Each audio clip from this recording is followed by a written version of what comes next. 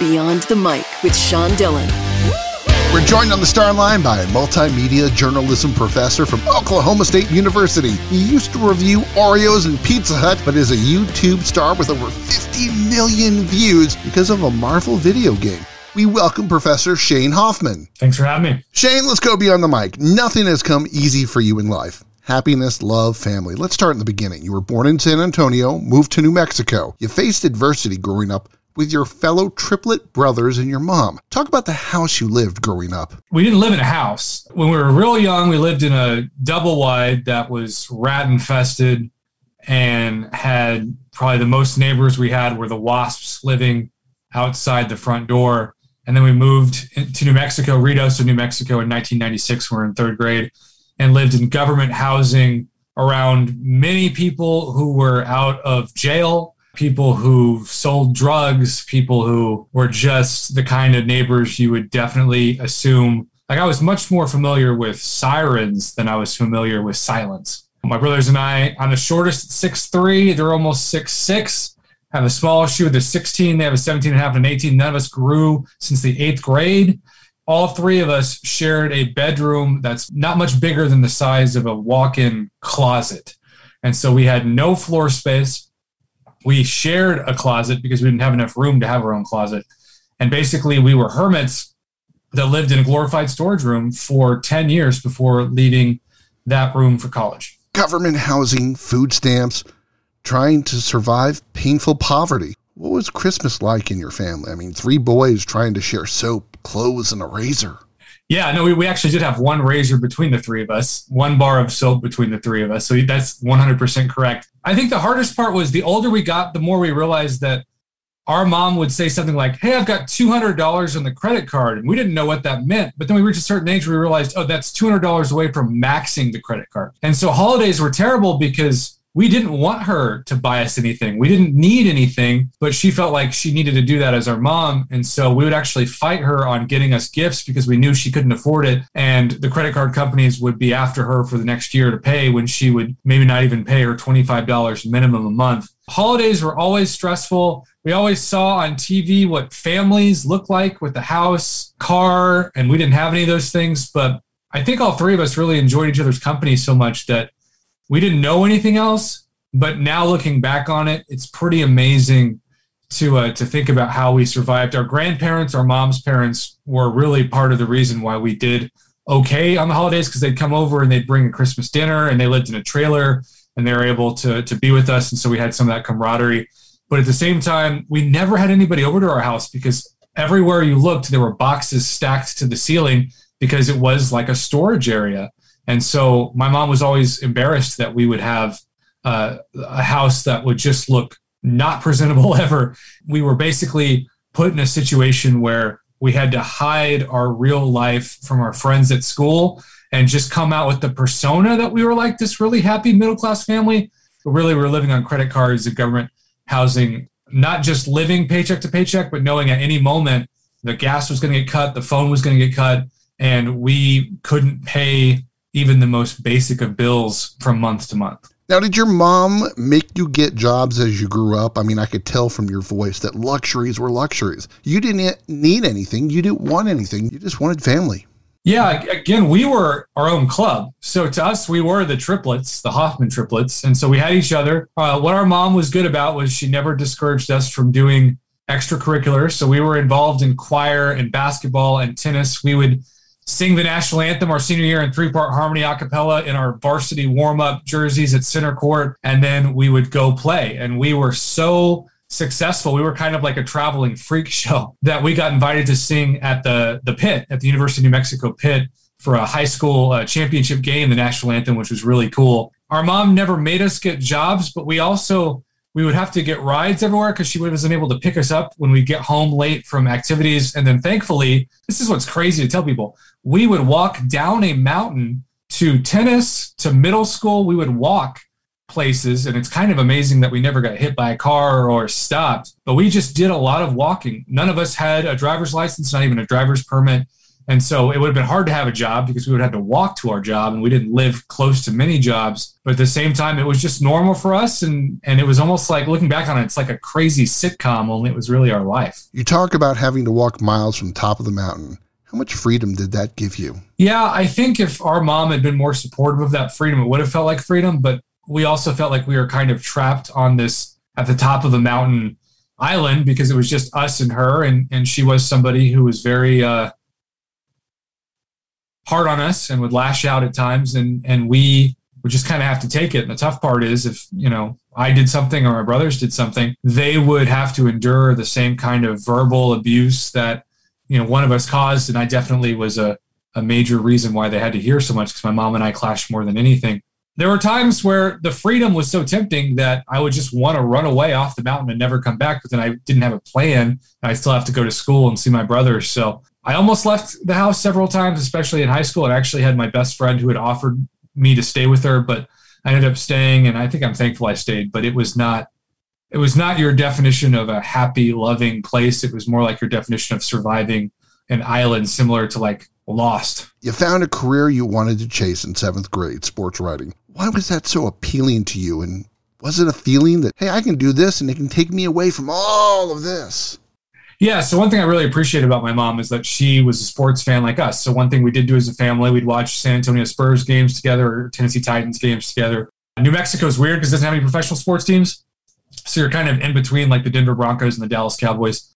We fell in love with sports and we were very tall always for our age. And so we loved basketball and then eventually sprang out to things like tennis. And so I never wanted to be famous, ironically, but I wanted to be able to go to sports for free and tell those stories because growing up, professional athletes were like my superheroes. And so the idea that I could cover my superheroes from up close and I'd actually get paid to do it sounded like the greatest thing ever. And also writing for me was an escape because I was always writing in my head. One of my coping mechanisms when we were in the car and we couldn't escape and my mom was on one of her rants was to just imagine I was writing the scene of whatever was around me as I looked out the window. And that's how I kind of survived. And so the ironic thing about that was I kind of trained myself to monologue in my head. I just wouldn't say it out loud. And that's really come in handy for my YouTube videos, I've learned, because my brain thinks ahead so much before I talk. So I had no idea that enduring verbal abuse in a car and having to think about how I can escape that in my own head would one day be the best thing that could ever happen to me with a YouTube career. And yet I'm so thankful in a way that my mom would yell at us in the car because now it prepared me to think ahead and speak and hopefully sound articulate in a, say, live broadcast for my YouTube channel. Who were your sports heroes growing up? So overall hero was my grandfather, for sure, my mom's dad. But sports heroes, my favorite basketball player, a lot of people don't remember him, but he saved the Spurs in 1999, Sean Elliott, who then eventually needed a kidney transplant. That was another heroic moment. And now he's a broadcaster, which is another, like he's been a hero for like 3 or 4 things. I was so jealous of Michael Jordan that I never wanted to look up to him because he would always beat everybody. He was like a superhero god.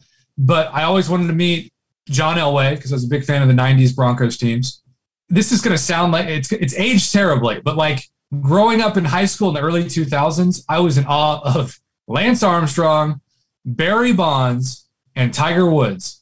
And that sentence sounds differently in 2021 than it did in 2004.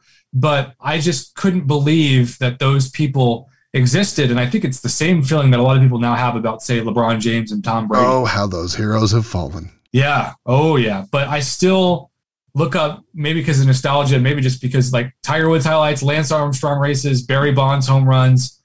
They seem like gods. And it was incredible and still is when I look at those highlights. We're talking to YouTube content creator, Prof Hoff, Beyond the Mic. Shane, every time adversity stepped up to your plate, you didn't back down. You didn't have a choice.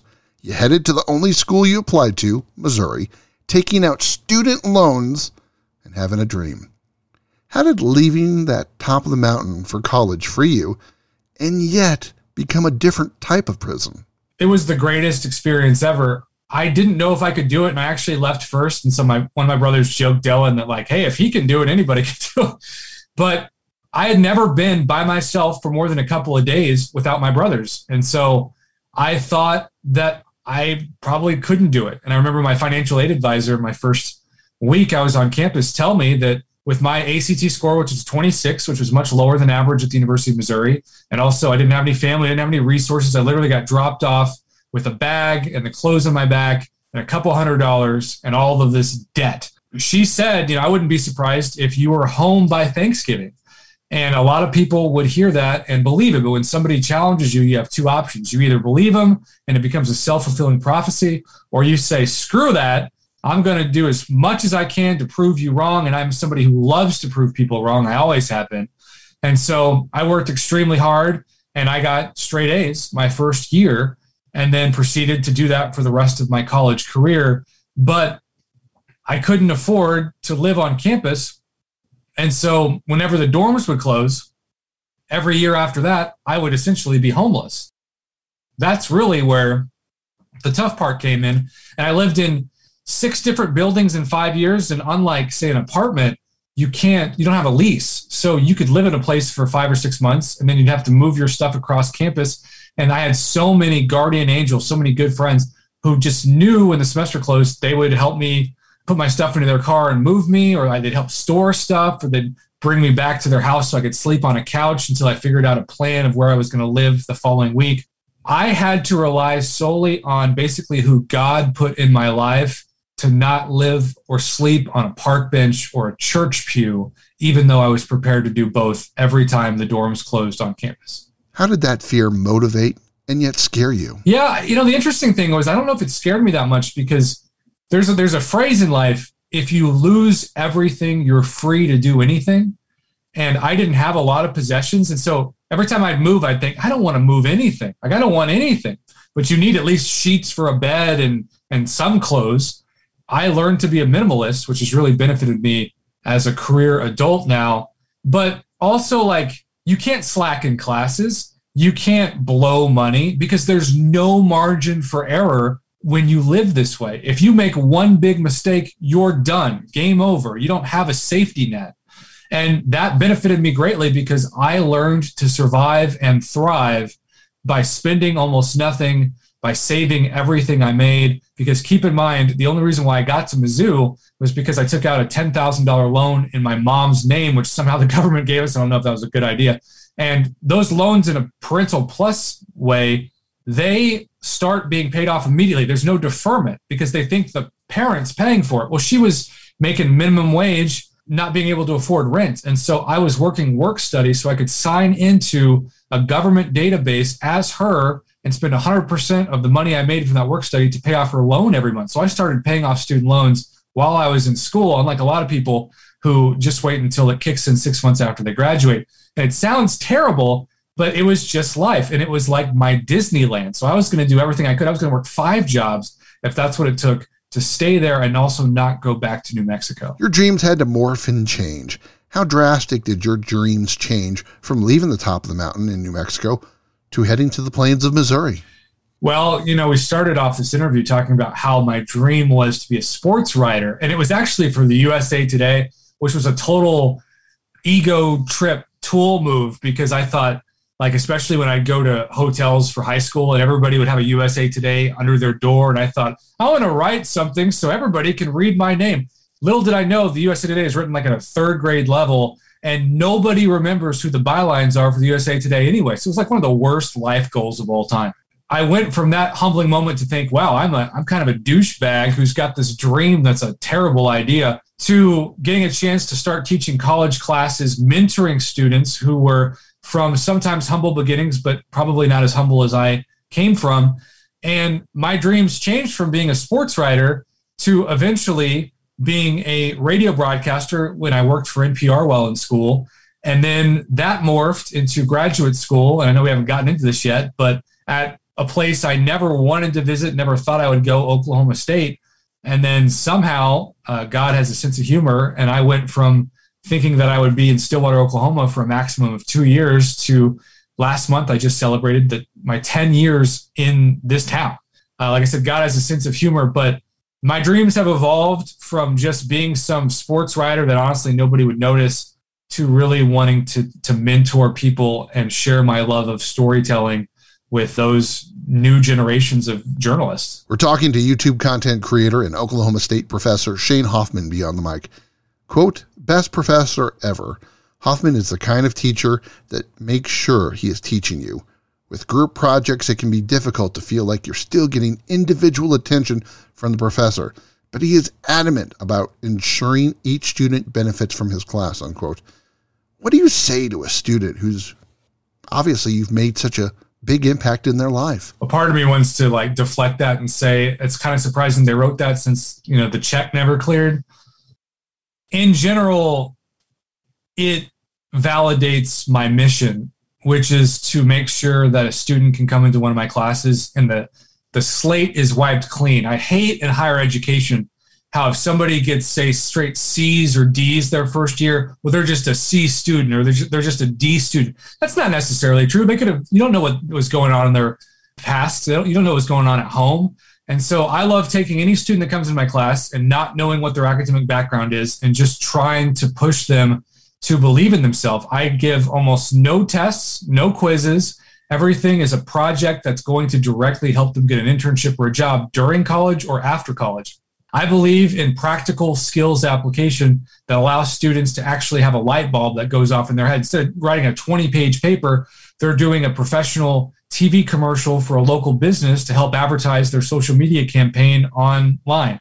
And that gives them more motivation. I also treat them like they are equals. I don't condescend them. I don't tell them I'm better than them. In fact, every time I make a pun, they feel like they're better than me. And that's kind of like me giving some of the power dynamics of a student-teacher dynamic back to them. Now, unfortunately, at some point, the puns get to be so much that actually the power dynamic is flopped and it's reversed, and they feel like they're probably up here looking down on me. But I'd rather that be the dynamic than them think that I am somebody who can never believe in them or relate to them because I'm up in the clouds and they're, at the bottom of the grass. How does Oklahoma State and other professors look at your teaching style? Other tenured professors would be giving so many tests, so many quizzes, so many essays, while you're actually looking toward making a student better and more prepared for the real world. I think overall my colleagues are supportive. They sometimes say, well, he teaches the skills classes, which are kind of a weird thing to tell somebody. I'm not tenure track, which I think is a blessing because I don't have to do research. I don't have to be on 1,000 graduate committees. And so I just get to teach. Now that is a little bit of a curse because there's usually not an opportunity for a raise or a promotion involved. But if you love what you do, you're okay on that hamster wheel for 10 straight years. But I do think it's different. I can see why some people might look at me and think, well, I don't know if that's how I teach it because higher education is so theory driven. It's so dense. And my teaching philosophy cuts out a lot of that theory for application. And sometimes that's not a very popular thing to do, especially in a traditional 4-year public institution. But at the same time, if they have students that do projects in their classes and they produce great video work, I'd like to think they think, oh, well, that's because Shane's doing a good job or Professor Hoffman's doing a good job of actually preparing them for the skills they're going to need in the projects that I assign them. You fought your way becoming a McNair Scholar. When you go home and tell your mom, not only am I going back to school, but taking care of the loan I took out, I'm going to teach others. What did your mom think when you told her you were continuing your education? Well, she, I think, was proud of me, but also knew that she wanted me to go to school as much as possible, but also she couldn't afford to help at all. In fact, I was helping to pay some of her bills as soon as I could afford to. And so a lot of people don't know what a McNair Scholar is. Basically, it's for first generation and minority college students. It's a chance to have some funding to do graduate education. And in my case, get a master's degree, which is why I went from the University of Missouri to Oklahoma State. It's crazy because I wasn't planning on that. I thought I'd go straight into the journalism field when I graduated, but I had an academic advisor who had written down that I'd taken a couple of classes that was a misprint, and my new academic advisor didn't catch it until it was too late and I couldn't graduate. And so I suddenly had to go another semester, which was terrifying because that was going to be money that I wasn't counting on in more student loans. But then it turned out to be the biggest blessing ever because I got to do this 1-year McNair Scholars postgraduate program in a sense. And it prepared me for graduate school, something I literally had never thought about and didn't want to do until that very moment. He's Shane Hoffman, professor of Oklahoma State, joining us beyond the mic. Your story would be called improbable if it was made into a movie. And we're just halfway telling your story. We haven't even gotten to you being a YouTube star with over 50 million views of your content. Well, yeah, first off, like my brothers have a very similar track. I'm so proud of them because they've been so successful in their life as well. All three of us have had a journey that I think is totally improbable. It's fun to tell people. I feel like I'm the Billy Mays of storytelling because I tell them like a wrinkle and they're like, what? And they think I've climaxed the story. And it's like, oh, wait, there's more. And so it's just constantly adding in new details. But it's really a nice thing to tell people, especially students, because it helps put into perspective what struggling feels like. And don't get me wrong, there are people who've struggled far more than I have in my life, and I realize that. But at the same time, it keeps me grounded. And if my story, if my brother's story, if our story can be something that gives somebody who comes from a single parent, difficult background with no money and et cetera, if we can give them hope, then we're being used for the betterment of something that's much greater than ourselves. Well, it's time for the Rockinade. 8 random questions. Answer with the first thing that comes to your mind. There is no pressure. Bring it. Best football game you've ever seen? In person? In person. I went to the, I think it was 2010, Missouri hosted OU. College game day was in Columbia's campus. Former high school Artesia, New Mexico standout Landry Jones, who I played basketball against in high school, and told me that he was going to go to OU and be a big NFL star. And I told him, you're from New Mexico. You're probably not going to get out of prison. He won that argument, by the way. He came to Missouri. We hadn't beaten OU in years. We beat them on some incredible national TV kind of moments, rushed the field on OU, and for just a little bit felt like we were on top. So that's the best football game I've seen. Honorable mention to Arrowhead Stadium when number 3 Missouri played number 2 Kansas, and it was 15 degrees outside. I was there at Arrowhead having just landed before the blizzard got there, and that was also something I'll never forget that came down to the wire, and Todd Reesing's helmet went into the turf and had a big chunk of grass on it, and we used that as a meme on campus, probably still to this day. Non-Marvel or DC movie that you can watch again and again. Director's cut of Remember the Titans is at the top of the list. I'm actually a big sucker for family movies like The Lion King, the OG one, but also classics like Back to the Future, Forrest Gump are at the top of the list. And honorable mention to the new movie Coda, which I just saw on Apple TV, and it was life-changing for me. Place you never want to visit ever again. Lubbock, Texas. Ouch. I almost ran out of gas because it felt like driving to the moon. And person who inspired you to become a teacher. So my grandfather was a teacher, and he was always amazing with us. And so he inspired me to have that mentorship level. But there are 2 people. There's a movie in the 90s, Richard Dreyfuss starred in it, called Mr. Holland's Opus. And I loved that movie. It's still a top 5 favorite movie. And he was an incredible, flawed, but relatable figure in that movie that I wanted to be. And then there was a show growing up called Boy Meets World with Mr. Feeney. And he was also somebody that really inspired me to be a teacher. So those 2. And then there was a middle school teacher named Mrs. Steerwald who believed in me more than anybody else and was like a second mom to me and helped me really find my voice by having me enter in speech competitions for years, and I actually won the town speech competition and then the whole state. The only other person who'd ever done that was a man by the name of Neil Patrick Harris, which is funny because they called me Big Neil when I was there because these people were 80 years old and remembered both of us. She inspired me. Those media people inspired me, and my grandfather inspired me. What's the best advice you were ever given? So there's a guy by the name of Lynn Willard, who was another mentor of ours growing up, and he and his wife were amazing. They were both mentors. One was a high school English teacher, and he was a veterinarian that just took us under his wing. And when we went to the University of Missouri to visit, because he took me there, and that's how I was able to at least see the campus before I stepped on it freshman year, I introduced myself as Shane, and he pulled me aside and said, never do that again. And I said, what? What do you mean? And he said, this is a huge campus. No one's going to remember Shane, but if you say you're Shane Hoffman, that's going to carry some weight. And so from that day on, I never introduced myself without my full name, and it actually came in handy multiple times. And so I'll never forget that advice. It was really good. What emotion is your least favorite and the hardest for you to understand? Disappointment. When I disappoint somebody, when I let them down, that's when I bawl like a baby because I feel like I failed somebody. A runner-up in that question would be what the kids now call ghosting. When you think that you're friends with somebody or you've made a romantic connection and they don't have the courtesy of telling you they don't want to talk to you anymore, and they just stop responding to your messages. I have yet in 33 years of my life to figure out how to emotionally not just be devastated to the point of despair when that happens, especially if it's somebody that I viewed as a close friend. What's the best type of steak, and how would you like to have it cooked? All right, so sometimes when my students do well on a project, I'll say, like a bad steak, well done. And so I'm a huge fan of medium rare. And I truly believe, just as it's much easier to put on a jacket, and so I prefer cold weather over hot weather, it's much easier to put a steak back on a grill if it's too rare, but once it's overcooked, you can't do anything about it. So personally, my grandfather raised us to eat like solid pink hamburgers, which grosses people out, but we didn't know any difference. We thought they were amazing, and we didn't have steak growing up because it was way too expensive. So when we finally got to have steak, I realized that I prefer it to be more pink than not. What kind of steak? So I think, because I'm still pretty much a novice, most of what I've had is sirloin, but really the New York strip is what I think is my preference, because it's like two steaks in one, right? The porterhouse. Porterhouse is number one.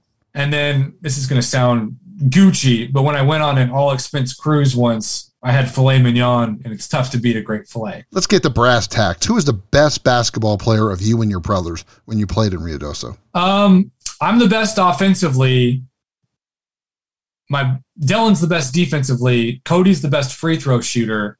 But I would say, like, objectively, when we graduated, Dylan was the best high school player, and I was the best middle school player. It's time for the back half with Professor Shane Hoffman. Some of you might know him as Prof. Hoff on YouTube, Beyond the Mic. 10 years ago, you started a side gig. 50 million views later, you earn more money from YouTube than from your daily job. Does that number blow you away? 50 million views? Yeah, nothing seems real about this. I still feel like I'm dreaming, and any day somebody's going to tap me on the shoulder and I'm going to say, that was the greatest dream of my life. I don't know how I got to live it for so long, but it's incomprehensible, because when my YouTube channel started, as you referenced at the beginning with Oreos and pizza, it was hard to get 10 views, like 10 total views. And most of those were me refreshing the page, thinking maybe somebody had watched it, and I was just giving myself a view, which doesn't really count in the overall scheme of things. So, like, people don't realize getting to 100 views on a YouTube video is not easy at all, triple digits. And so I started out with less than 50 subscribers. Most of those people were Facebook friends that I swear only followed my YouTube channel to either dislike the videos or to feel better about themselves because they knew they weren't humiliating themselves on some kind of public media channel. You've got passionate fans and haters. How did this job where you earn more money than your salary as a professor start? Well, I owe so much of it in terms of the Marvel Contest of Champions side to my brother Dylan, who encouraged me when I visited him in Portland, Oregon. And this was after, I know we're probably going to go more into this, after the most depressed I had been in my life. I mean, I was so depressed I couldn't get out of bed. I called off an engagement. I had major regrets about it, major second guessing. I basically thought I'd made the biggest mistake of my life, and I was playing MCOC, but I wasn't really enjoying it because I felt like I was just doing the same thing over and over again. I wasn't getting any better. I didn't even know if I really knew anything about the game. I knew it wasn't very good. So I visited him. I made the mistake of telling him, which sounds ridiculous when you don't play, I'm going to retire from the game. And he's like, retire? You're not a professional athlete going into retirement. You're on your phone. So he encouraged me to at least upload and record my last major crystal opening that I'd saved up.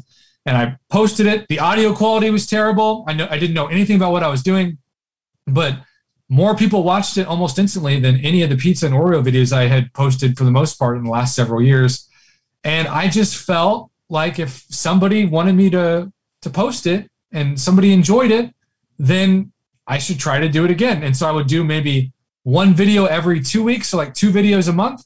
And that turned into a couple videos a week, and then a video a day. And now I drop 7 to 8 videos a day, including broadcasting every night live.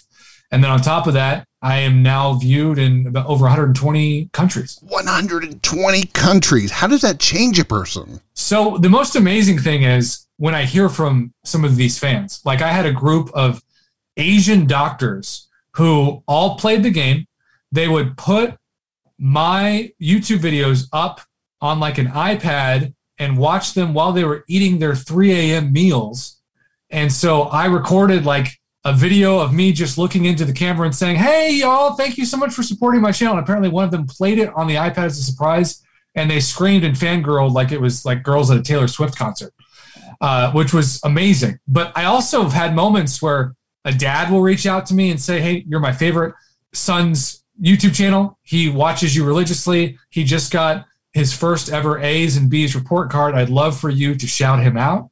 And so I'll insert that shout out. And then he actually recorded his son watching it. And the guy starts running around the room like his hero is saying his name. And the fact that like, I can't comprehend that that's me.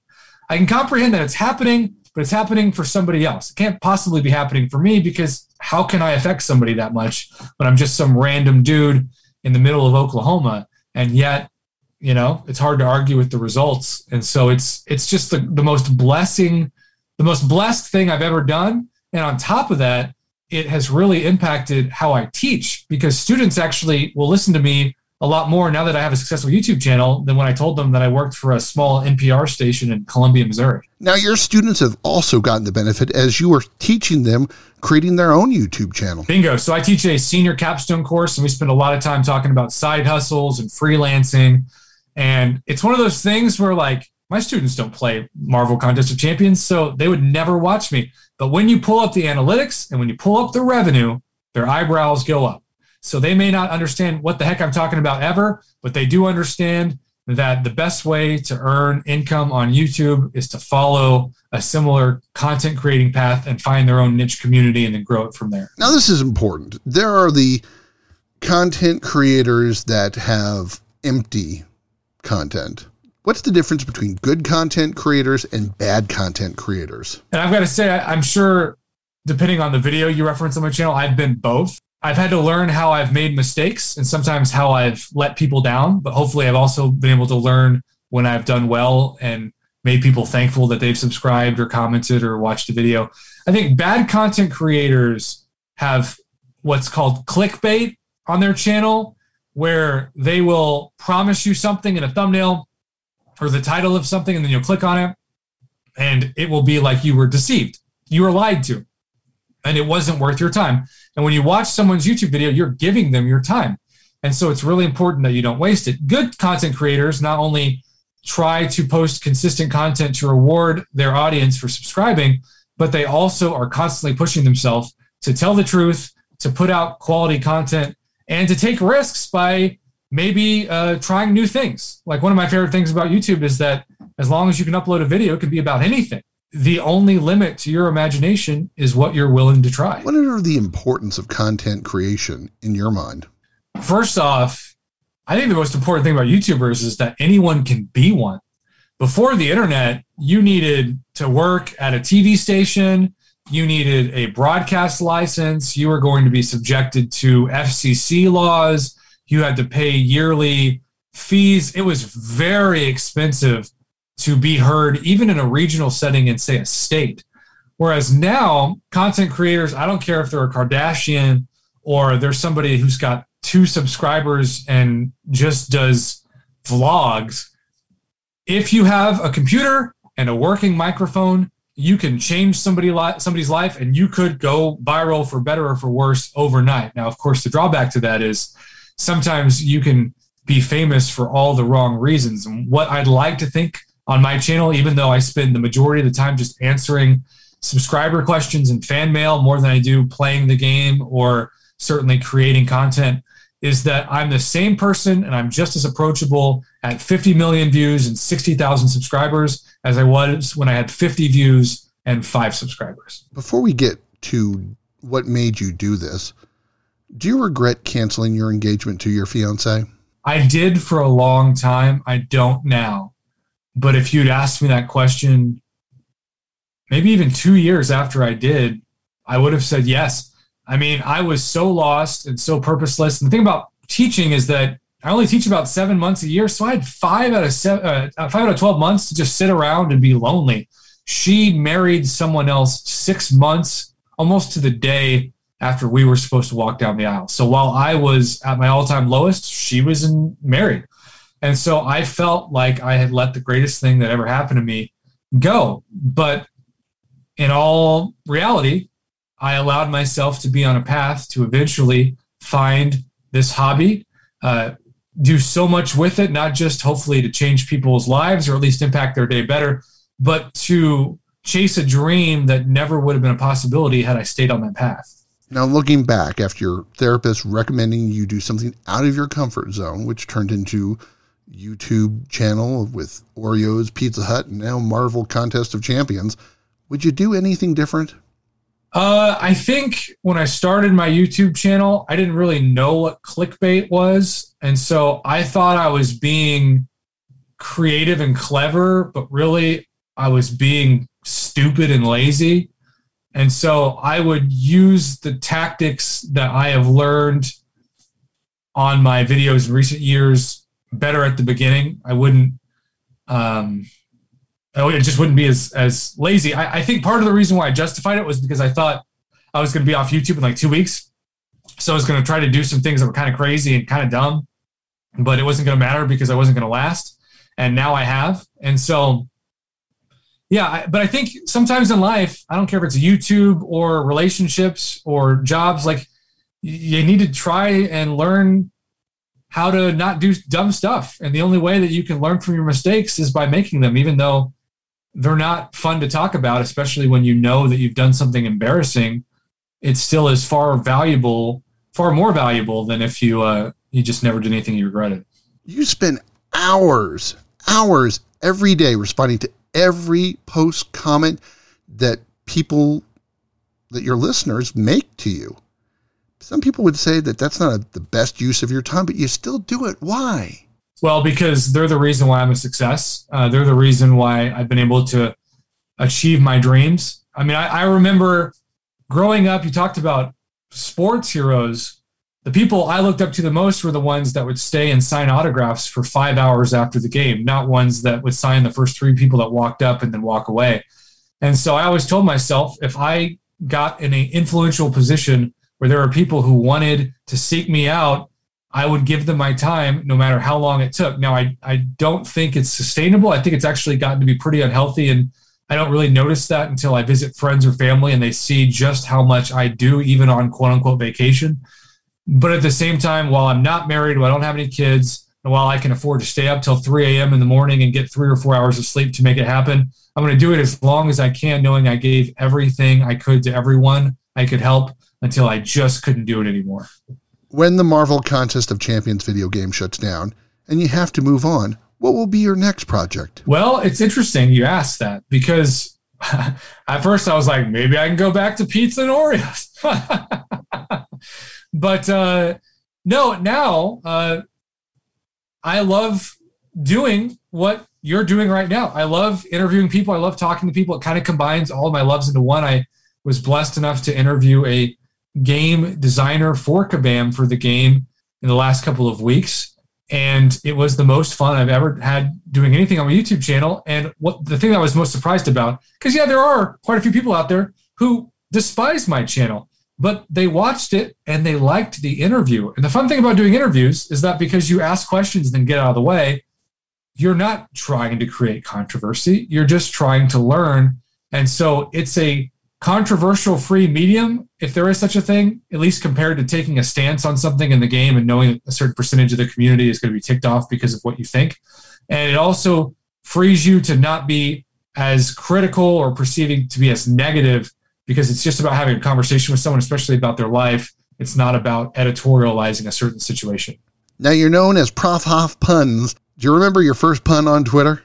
I do not. Do you know it? Well, I happen to have it here. Quote, I would consider my verbose verbiage to be what is described as, quote, cool, unquote. But when I tweet about birds, they're exceptionally fly, unquote.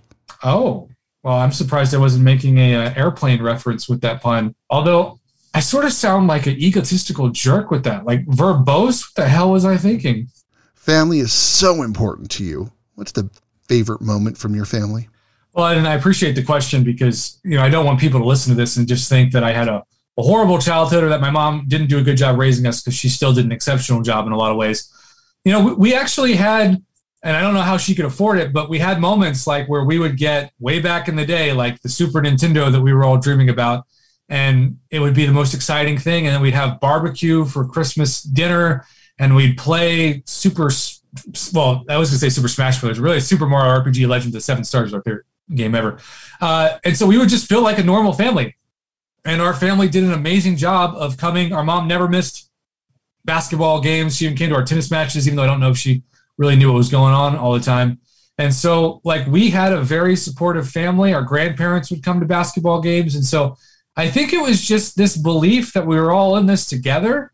And I didn't know how rare that was until I'd come to college and ask people about their families. And they'd say, oh, I talk to my siblings a couple times a year. And I'd be like, what? I talk to my siblings sometimes a couple times an hour.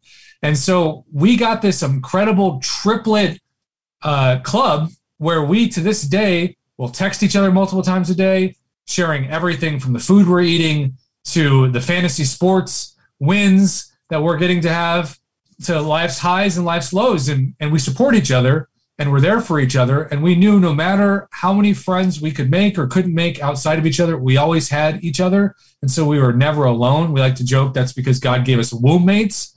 And it really is true. And so the best family memories were just all of us together, whether it be on Christmas morning or playing sports or a choir concert. What was the first big gift you gave your mom? The first big gift I gave her was an all-expense-paid trip to visit me at the University of Missouri. How'd that make you feel when, Mom, I got all the student loans that I took out in your name, they're paid off. Come on up and see me.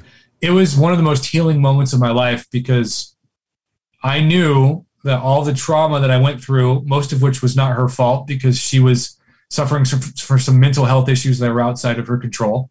I knew that I had made it and that she could enjoy it and I could share it with her and that I could give her some rest, and she was not very good at resting. And so to turn off her phone and just be able to give her a bed to sleep in and to take her to my favorite restaurants and know that she didn't have to worry about paying for a penny of any of it was a dream come true, knowing that growing up, none of us ever had a penny to our name. It's time for One Big Question with Professor Shane Hoffman, Prof. Hoff, Beyond the Mic. Shane, do you feel love is obtainable to all or just a lucky for you? So I guess we'd have to start by defining the so many different kinds of love. I think the beauty of Christian love is that it's something that you give. You don't expect to just receive it. And so in that sense, I think we have the power as human beings to share love with anyone as long as we take the time to recognize it and extend it. But as far as romantic love, some people find it, some people don't. But what makes life exciting is that with so many billions of people in the world, there's always a chance you could wake up and find it. And so that's what gets a lot of people out of bed, just as I guess it's just as exciting in some ways to create a YouTube channel and content that hopefully somebody can click on and maybe make a new friend that way.